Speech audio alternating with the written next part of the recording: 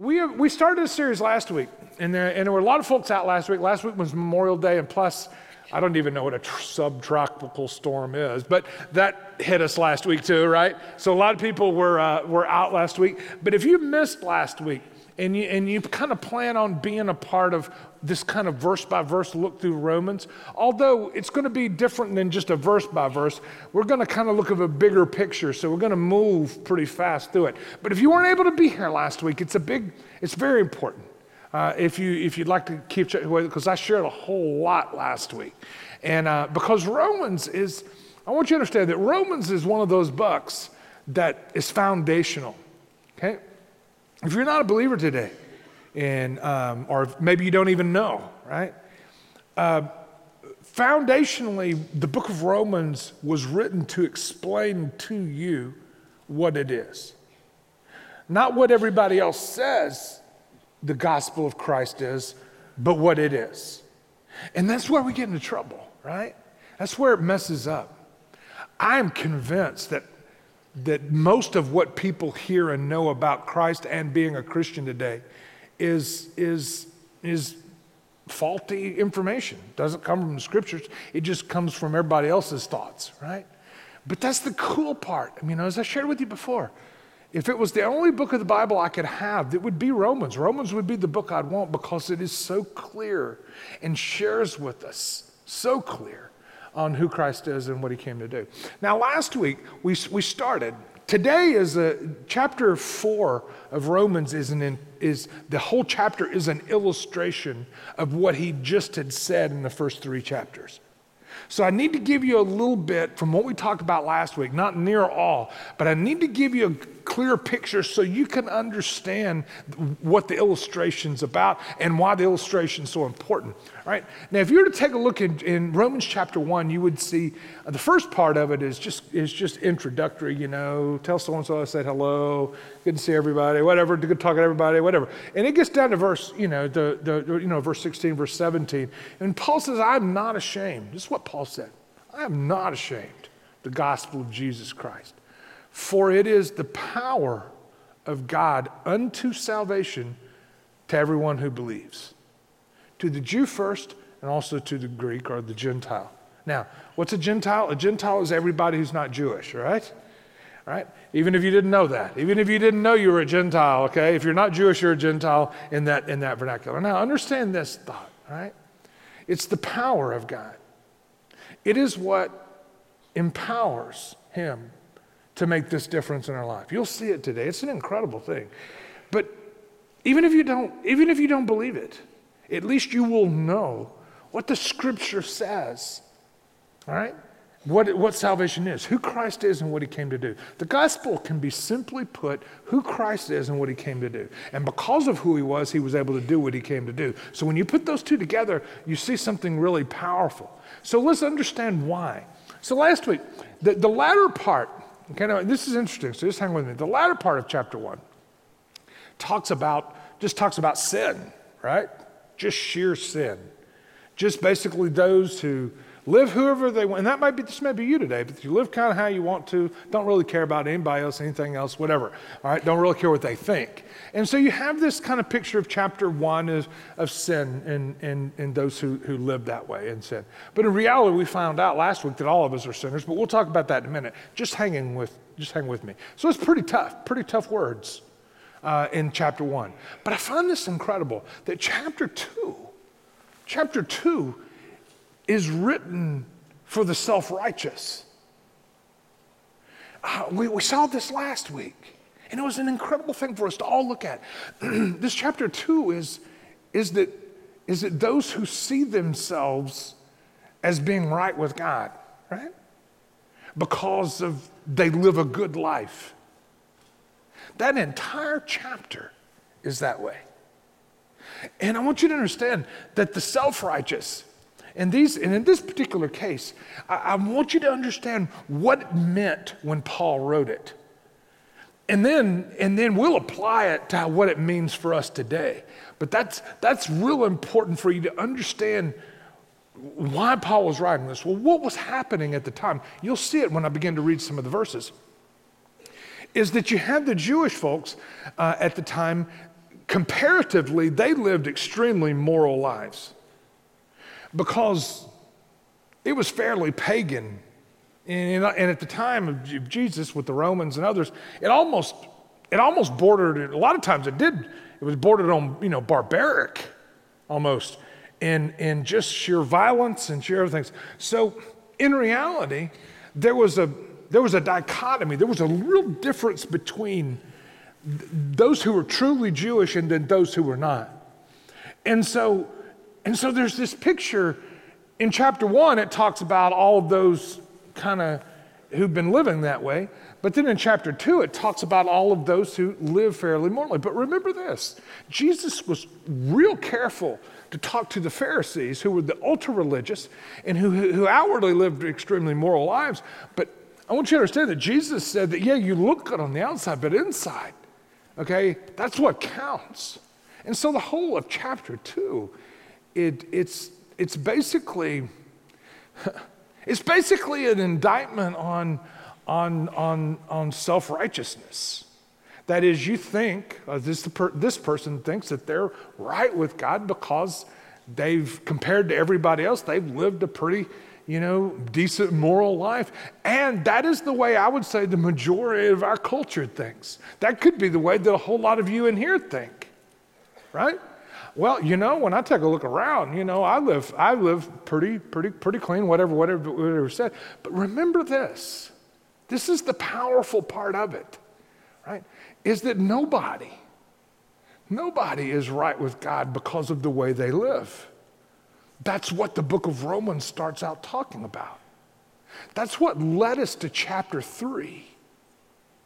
And I just want to go over some of these verses in chapter 3 and hook into them, because I want you to understand. More than anything, I just want you to understand. Because so many times the message of Christ gets lost in Pete and repeat of it. But what you're going to hear today is, straight from Paul's mouth about what the gospel is and why it had to be that way. Think about it. If anyone who ever lived could be right with God because they lived a good life, then why did Jesus come? Why did he die? There would be no reason for the cross if you could be right with God by the way you lived. Right? Good. So let's take a look. This is still recap, just still understanding last week, because the illustration I want to share with you in a minute is not going to make a lot of sense unless you understand what the illustration's about. So chapter 3, verse 9, this is just a look back at a little bit of what we talked about last week. And so then Paul asks the questions, what then? Are we Jews any better off? And he says, no, not at all. So what's he talking about there? Well, I just told you, right? So in other words, what Paul is saying here, so does it just simply mean that just being Jewish, does that mean anything? Because see, a lot of people, when you understand at the times you have to understand, is that God had made a lot of promises to Abraham. By the way, Abraham's our illustration this morning. We'll get to it in a minute. And what had happened was a lot of Jewish people at the time thought that simply being Jewish made you right with God. Right? That's what they thought. Therefore, we're descendants of Abraham. We're God's people. Therefore, it doesn't matter who we are, what we are, we're right with God because we're Jewish. So obviously, Paul blows that one out of the water when he says, what then? Are we Jews any better off? He says, no, not at all. Why? Because we've already told you, we've already showed you that all, both Jews and Gentiles, that is Greeks, are all under sin. So just simply being Jewish does not make a person right with God any more than simply being not Jewish makes a person right with God. Does that make sense? So for the time, that was life-changing. This now may not seem huge, but these were bold statements at the times. Because at the time when Jesus lived, some of the Pharisees, would say, well, we're Abraham's descendants, right? That was said all the time. And then Jesus was like, so? That's my interpretation of what he said. He was like, well, God can write, he he can make a descendant of Abraham out of anything he wants. This is a physical descendants of Abraham. What are you talking about? And Paul talks more about it in just a minute. All right. As it is written, he says, there's none righteous, not even one. So nobody is right with God because of the way they've lived. And Paul talks about it. And guys, this is huge for us to understand. For there's none righteous, no, not one, right? No one understands, no one seeks after God, all right? Skip down to verse 21. And here's some of the, I need you to hear this piece. It's a little bit of recap from last week, but I need you to hear this because the entire illustration we're going to talk about hinges on just understanding these next few verses, all right? But now, the righteousness of God, don't get lost in the phraseology and what does that mean? What is the righteousness of God is? That is the standard. That is what it means to be right with God. Therefore, the righteousness of God has been manifested. What's the word manifested? It means it's been revealed. That is something that was hidden. Man, it's like a statue. It's had the sheet pulled off of it, and now everybody sees it. Right? So therefore, being right with God has been revealed. Okay? It says here, apart from the law. So a way to be right with God, all right, that's apart from following all of the lists of things to do and not to do. Okay, so Jeff, what does that mean? Well, I want you to think about this for a second. All right, usually when someone is right is because they followed the rules, right? Now, here's what he said. This is interesting, all right? Although the law and the prophets bear witness to it, all right? We talked about that last week. It says, but the righteousness of God through faith in Jesus Christ. That is what's been revealed, he said. Now, so we have this being right with God through faith in Christ for all who believe. Now, that's a huge statement for his time. Because think of this. Our Jewish folks are thinking, no, not all these Gentiles. Now, they can become Jewish, right? They can convert and become Jewish and do that, but not as they are now. So Paul is writing something, the book of Romans, to stand the test of time and to be meaningful to every culture. And here we are 2,000 years later, and it's still just as relevant for you and I to understand today. It's an amazing thing to think about. So this righteousness of God, that is being right with God, comes through faith in the gospel. That is who Christ is and what he came to do. Listen to this. For all who believe. And I go back to my illustration about all. I looked it up in the dictionary. And it's what you think it would be. It means all. It means every one of you. So therefore, the gospel is not just for those who are Jewish. It's for those it's for all of us. Right? And he goes on to say, for there is no distinction. Interesting. That is, God doesn't play any favorites there. For all have sinned and fall short of the glory of God, right? Now listen to this. And are justified. Hang with me just a couple of seconds here, and then you're going to really see this illustration come to life. What's the word justify mean? It means to make something wrong and make it right. We use it, as I shared with you last week, we use it in a negative way. When you say somebody's trying to justify themselves, what you're saying is they're wrong and they're trying to make their situation right. Right? We usually joke, oh, he's just trying to justify himself, right? But that's what that means. So this is in reality, we are wrong, but we are made right by grace. What's the word grace mean? The word grace means a gift. Right? Something you don't deserve. So we're made right with God by the grace as a gift. Listen to me. I would say at least half, to be honest, I think well over half of Christian denominations today don't follow this. Because they always include a system of works that you have to jump through in order to be right with God. And I want you to know that the book of Romans says it is entirely grace. It has nothing to do with good works. But I can't tell you how many people or how many denominations that call themselves Christians. I don't know how you get around what Paul said. They call themselves Christian denominations, and yet they either believe all or part. Very few believe that you don't need grace at all. But they think you need grace, what Christ did at the cross, plus works. All right, but you're going to find out in just a minute that the scriptures totally say that's not it. Take a look at this, all right? So then he goes on, it's basically as a gift through the redemption that's in Christ. Look at this. Therefore, where's the boasting? That makes sense, right? If it's a free gift. Therefore, if you're right with God today, you put your faith and trust in him, then understand it was a total gift and had nothing to do with who you are or how good you think you might be or how bad you were, right? So then where's the boasting? I tell you, those who truly are believers, those who have truly come and put their faith and trust in Christ, let me tell you something that should happen. You should ooze thankfulness out of your pores. There is no room for cockiness or arrogance or superiority.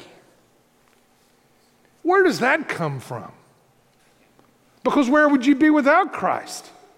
And so you feel superior because of a gift that you received as opposed to anything of who you are. I find it amazing. In fact, there should be no such thing. Sometimes we get our eyes off it, but I get that. Sometimes we get ungrateful because we get our eyes on other things and see what other people might have or whatever. We get ungrateful. But in reality, when you take a look at it and have a clear perspective, thankfulness is just ought to be who you are, right? So therefore, where's the boasting? You know, I don't see it much here, to be honest. There's some. Most of us are just chapter 1 people, you know? We're just sinners. I run into very few. I'm not saying there's not any, because they're always with us. But I've run into here in Florida, very few what I call chapter 2 sinners. That is the self-righteous that think they're better than everybody else.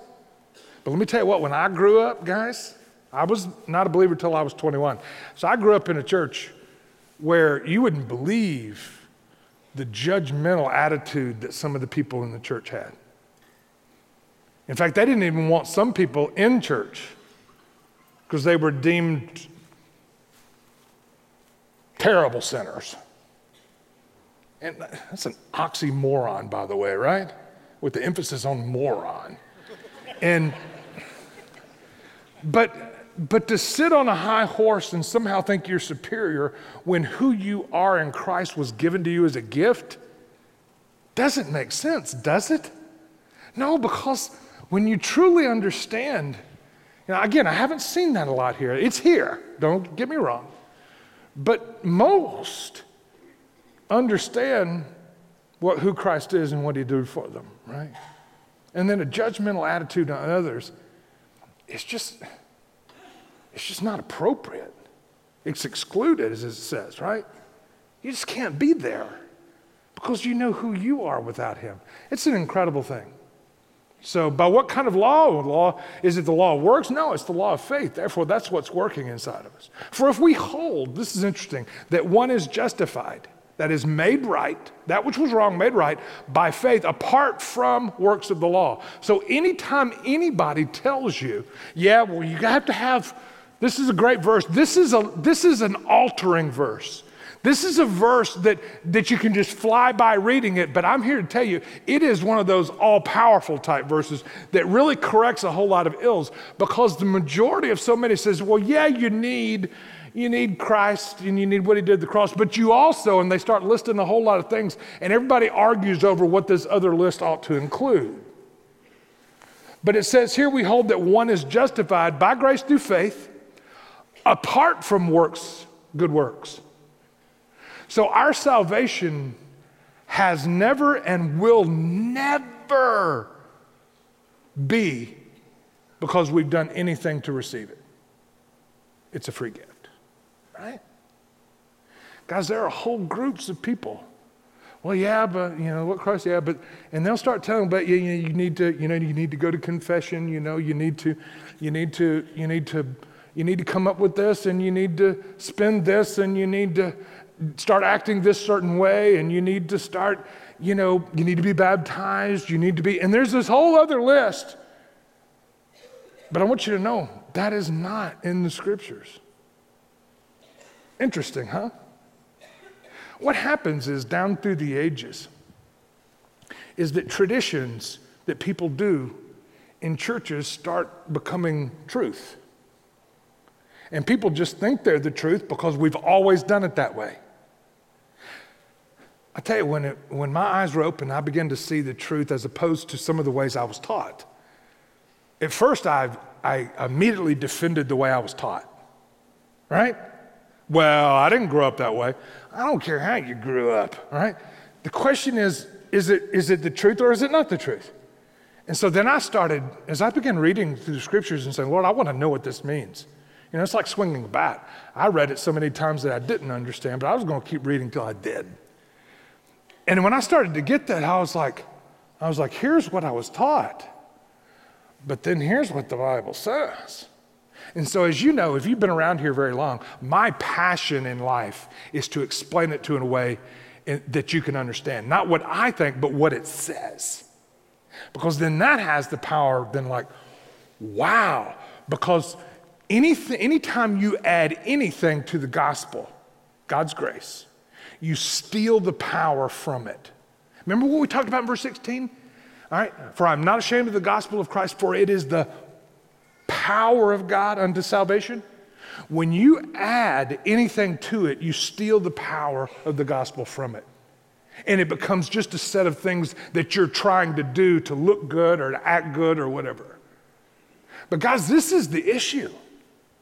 I can't tell you how many times I have asked people, hey, listen, are you a believer or whatever? And you always ask the question, hey, what do you think makes a person right with God? Or if you want to do one of the EE questions of old that says, hey, listen, if you were to die today and stand before God and he was to ask you, why should I let you in to heaven? What would you say? Guys, I'm here to tell you, the greater majority of anyone I talk to, even the ones who call themselves Christians, they start listing things that, why should I let you in heaven? They'll start saying, well, I've tried to be a good person. I've treated people fairly. I loved my wife or I loved my husband. I was loyal to my family. I worked hard. And they start listing all the list, right? Which shows that they're trusting on being right with God by works, right? When the Bible says the exact opposite. Is that not remarkable to you? Therefore, the greater majority of the people in our culture, what they know about the gospel is not even the gospel. What they know about Jesus is not even what Jesus came to do. I find that amazing. How is it that you can miss it so bad? Because we as humans, we love to perform and we love to compare, all right? Comparison is a salesman's greatest friend. You think about that, write it down, think about it later. What is comparison? Well, comparison is looking around and saying that, well, I'm better than most, so God will make an exception for me. It's not in the scriptures, guys. So the question comes down to truth, right? Is it what we've made it to be, or is it what the scripture says that it is? It's an amazing thing. When you begin to put it all together, it's like, wow, that is what that says. That is what that says. So the great question, but the great truth is that it's a free gift. So if you truly understand who God is, and you truly understand who you are, and that you are a sinner, as we just said, because all of us are, and if you truly understand that there's only one way to be made right with God, and that's what Christ did at the cross. And when you understand what Christ did do at the cross, first of all, who he was to be able to do what he did at the cross, when you begin to see those things, it dawns on you like, wow. And when you put your faith and trust there, thankfulness and gratefulness is the way of life for a true believer. Does that make sense to you? That's just who you'll be. You'll live gratefully. All right? Anyway. So he goes on to say, we've got to get done. Or is he the God of the Jews only? So you see what he's talking about here. Is he not the God of the Gentiles also? Yes, he's the God of the Gentiles also. Since God is one who will justify the circumcised by faith and the uncircumcised through faith. Now, a lot of times people look at that and they go, what is he talking about? You know, if you don't know what circumcision is, okay, look it up later, all right? We're not going into that now. All right. Now, but what he's talking about, obviously circumcision, we'll find out in a minute, is a sign that God gave to the Jews. All right, now look what it says. Since God is one, he's going to justify. That is, he's going to make a person right with him, right? And listen to this. Those either who are circumcised, that is Jewish people, or those who are uncircumcised, which is those who are not. So it's the same gospel for both. But see, there was a distinction at the time. See, the Jewish people were saying, hey, listen, guys, you've got to become Jewish before you can become a believer in Christ. Paul's blowing all that out of the water, right? He's saying the gospel independent of itself. All right, I've got to move on. It says, so then do we overthrow the law by faith? Absolutely not. As a believer in Jesus Christ, we uphold it, all right? So here's the example. So now after I've explained all that to you, this example that Paul uses, we're going to be able to click through it pretty quick. But he used an example. Why does he use Abraham? Because Abraham, he is the most admired person in Jewish culture, right? All you have to do is read the Gospels when Jesus, would say something to somebody and, some of these religious people say, well, we are descendants of Abraham, right? That's what they would always say. We are descendants of Abraham. We are descendants of Abraham. So Paul decides to drive home what he's telling them, right? By using Abraham as an illustration. Abraham's number one. Number two is Moses. And then number three is David. I mean, those are the top three that our Jewish friends at this particular time admired. So he goes straight to the top.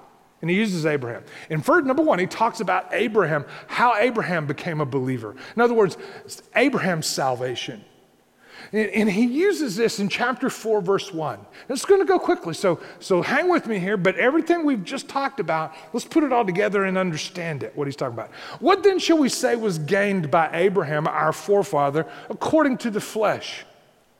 For if Abraham, this is interesting, for if Abraham was justified, that is made right, that which wasn't right was made right by works, he would have something to boast about. And he goes on to say, but not before God. What's he saying here? He's saying that Abraham was a sinner, just like the rest of us. All right? For what does the scripture say? Now here's what it says about Abraham. It says that Abraham believed God, and it was counted to him as righteousness. It's one of the most important verses in all the Bible. It's found in Genesis chapter 15, verse 7, I believe. And what did he believe? Well, God gave him his word, God's word, right? The first few chapters of Genesis chapter 15, he takes Abraham out and says, hey, Abraham, look at the sky. If you can count the number of stars, that's how many offspring you're going to have. It was interesting, he never had kids until the very end. It's interesting, but anyway. And so God made a whole series of promises. I'll bless the whole, the world through your descendants, stuff like that. And then it says that he believed God.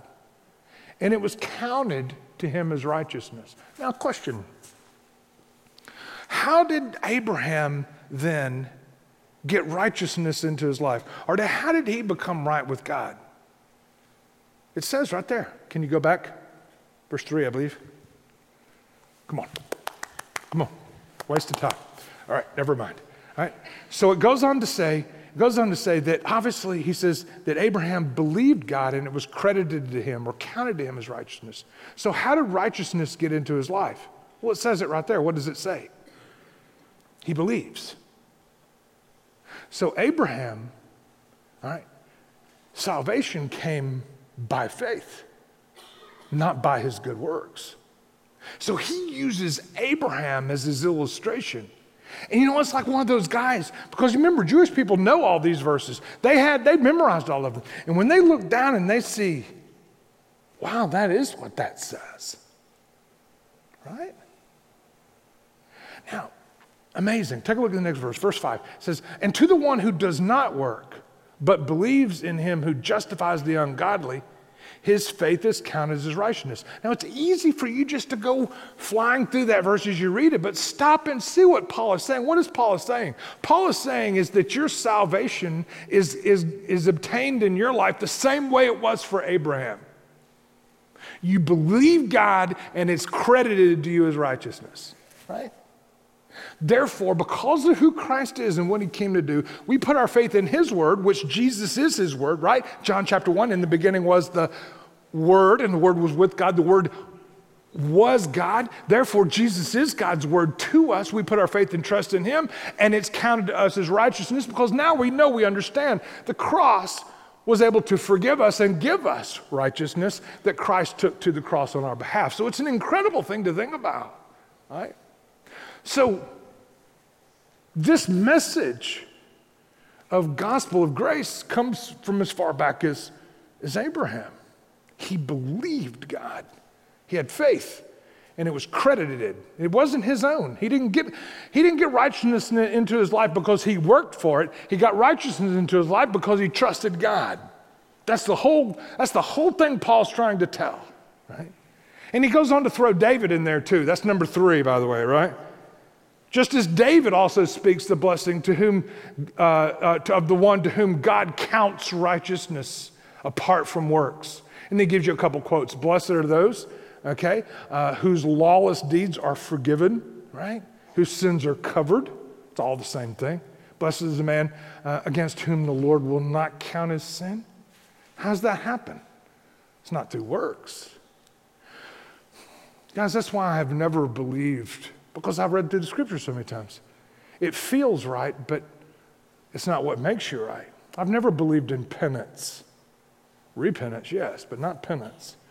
In other words, when people give you things to go out and try to do to undo some of the perhaps bad things you've done or whatever. Why? Because that's not what makes a person right with God, right? Interesting. All right, number 2. Number 1 is his salvation. Number 2 is Abraham's seal. What's a seal? Seal is a sign, is a symbol, okay? All right, chapter 4, verse 9. Look at this. Is this blessing then only for the circumcised, or is it also for the uncircumcised? All right? We say that faith was counted to Abraham as righteousness, right? How then was it counted to him? Now, you have to remember that there's a huge deal come up. But this helps us to understand. So if you're hanging with me here, this really helps you.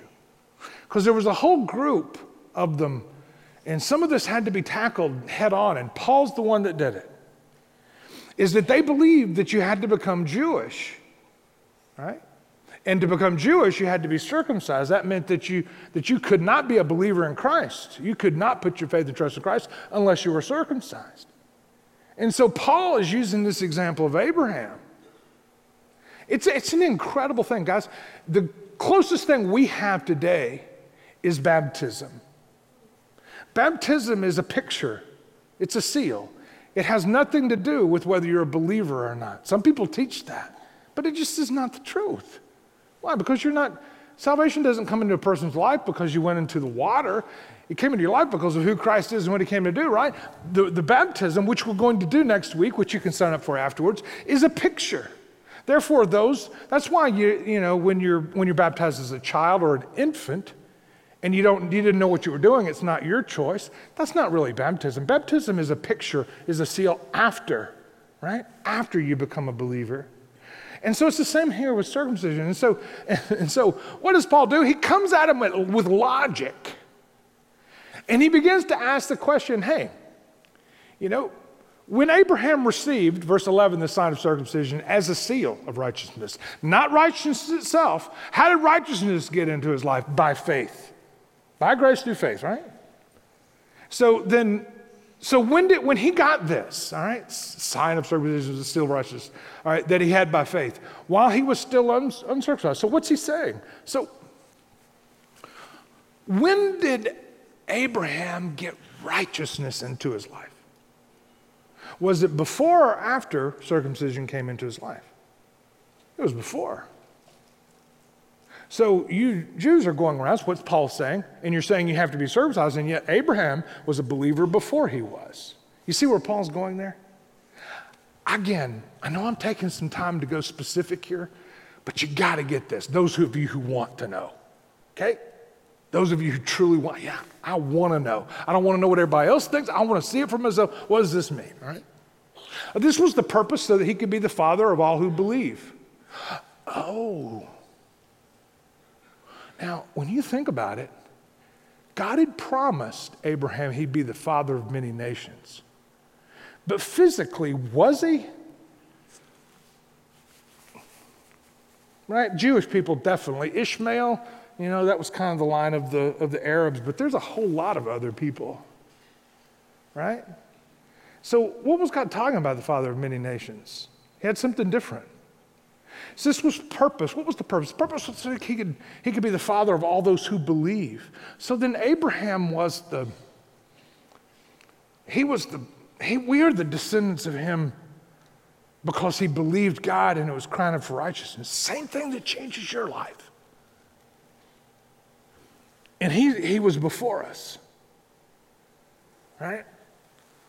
So that basically he says the purpose was to make him the father of all who believe without being circumcised. In other words, his salvation came before circumcision so that all who would come after, all right, that was a big fight in the book of Acts about this, about circumcision. I can tell you, it's not anything anymore. I just wanted for you to see it at the time of how much this mattered and why he had to write so much about it.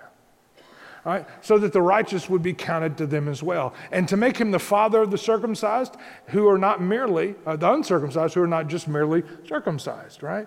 But also to walk in the footsteps of the faith that our father Abraham had before his circumcision. So again, you have this seal. Number 3 is the offspring. So then who are descendants of Abraham? Because the promise, look at verse 13, it says, for the promise of Abraham and his offspring, all right, is that he would be the heir of the world. It did not come through the law, but it came through the righteousness of faith. Now, what does all that mean, Joe? Help me, all right? Here we go. So then Abraham, the righteousness that came into his life was not because he followed the rules, it was because he believed God.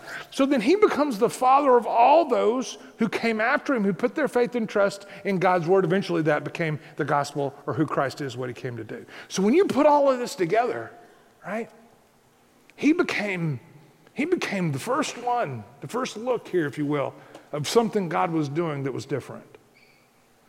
All right, didn't come through the law, but came in a righteousness that comes by faith, right?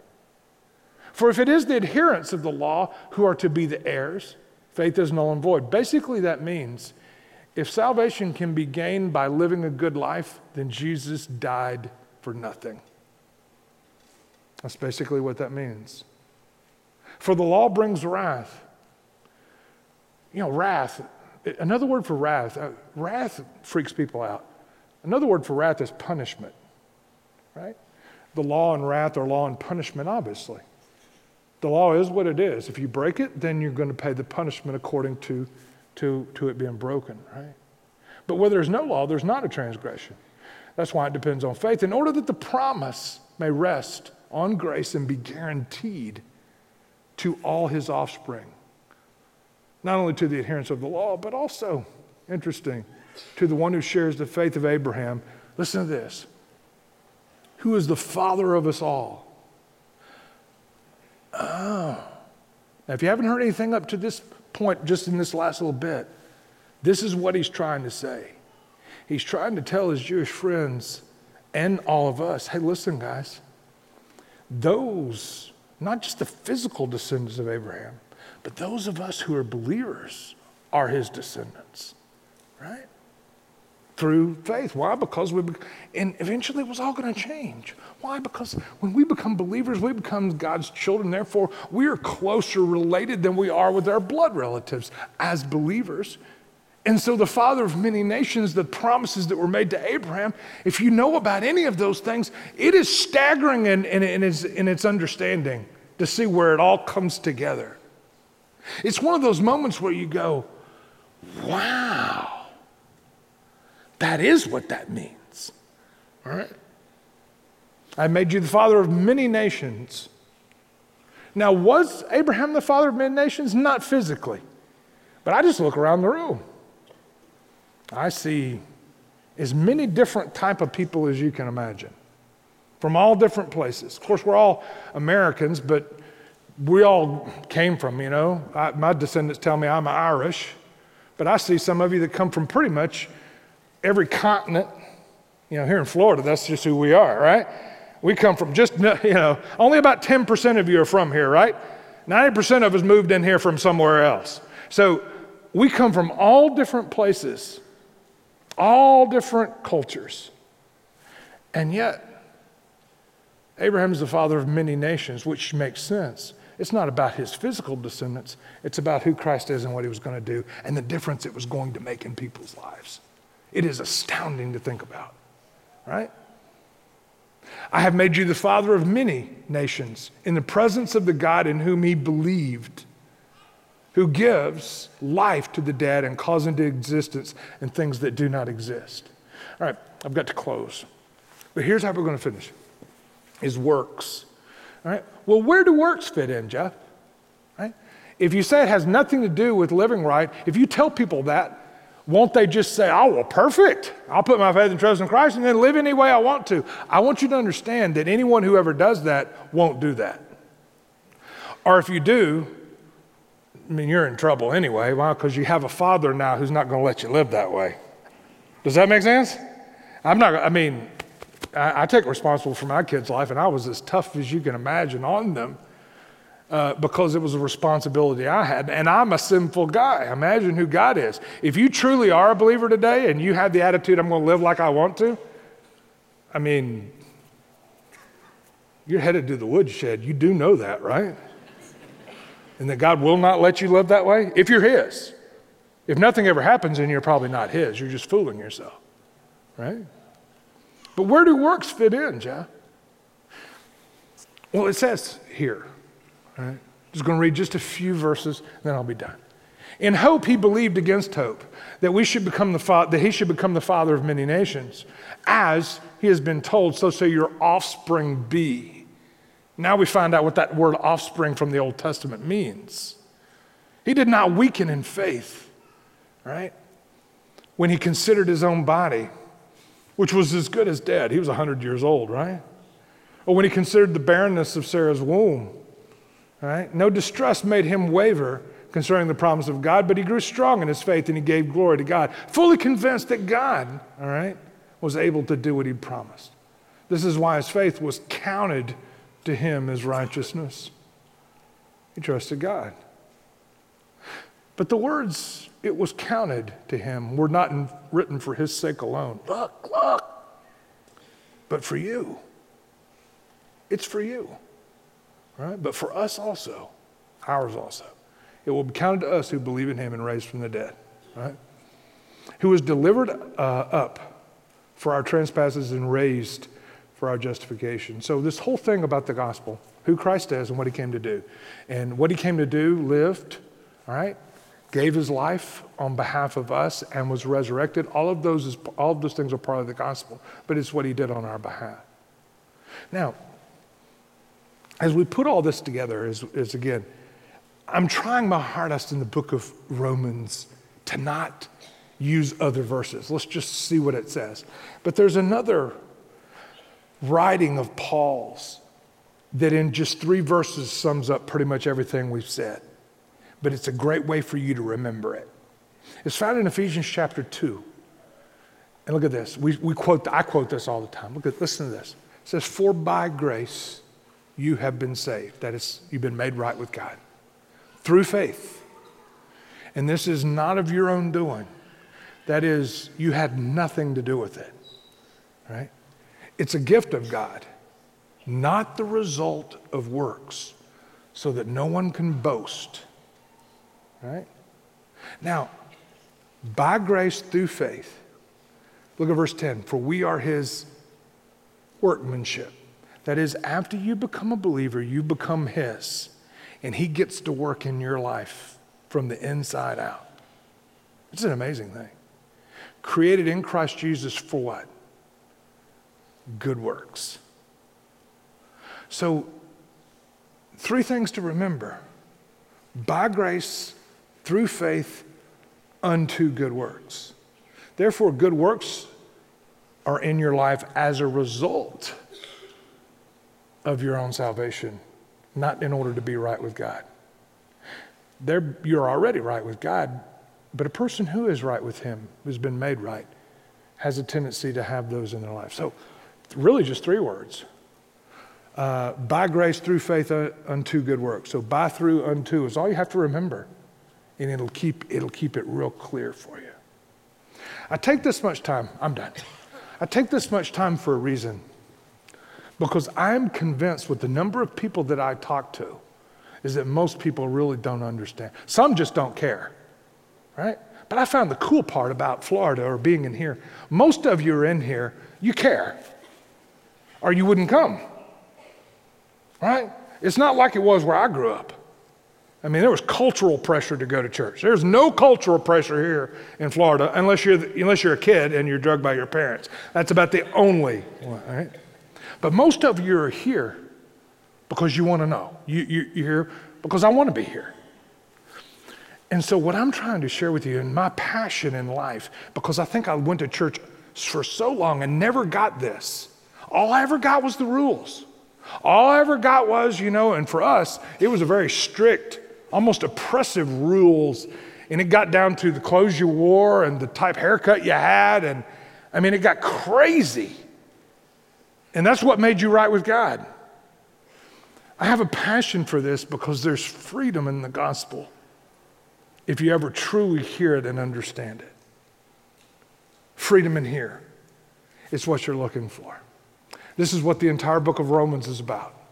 And I'm looking forward to share with you week to week as we continue to build on it. If you need to know what it means to be a believer, guys, it's not about joining a church. It's not about denominations. By the way, most denominations get it wrong, right? So, Jeff, you're being awful proud there. I'm not. I just look at the scriptures and then I hear what they say. I mean, it doesn't take a rocket scientist to do that. But the problem is that whenever political correctness gets into how we believe, that's what happens. Anyway, it's not going that way, not now, all right?